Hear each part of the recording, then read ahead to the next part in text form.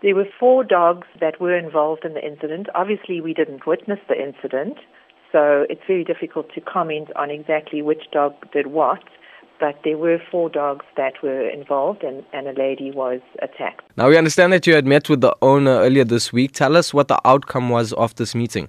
The owner met with us on Monday, and he had made the decision that the male Pitbull would need to be euthanized, as he was worried that there could be a further attack or another attack, and he just didn't want to put anyone else at risk. He was absolutely distraught about the decision. His animals are very important to him, so it was very tragic that this happened. In situations where you have owners who feel that they have problematic animals, what should they do in that case? I think you have to always assess each case on its, on the facts of, what is aggressive or what is the animal doing.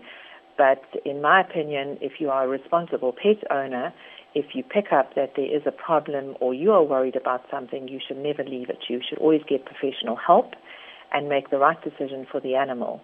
Are there concerns around the breed of Pitbull itself? I don't think there should ever be concerns about a particular breed of animal.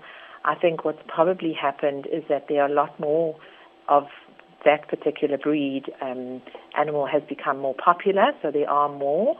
I think that possibly people don't do enough research on the breed of animal that they choose for their family, and perhaps they're not choosing the right breed, because any breed of animal, doesn't matter who it is, needs the right training, needs the right home environment, and you also need to know where that animal's come from. Where was it born, how was it raised, how was it treated? Because if you are an abused animal and you are abused by a human being, no matter what animal you are going to eventually do something which puts you in danger.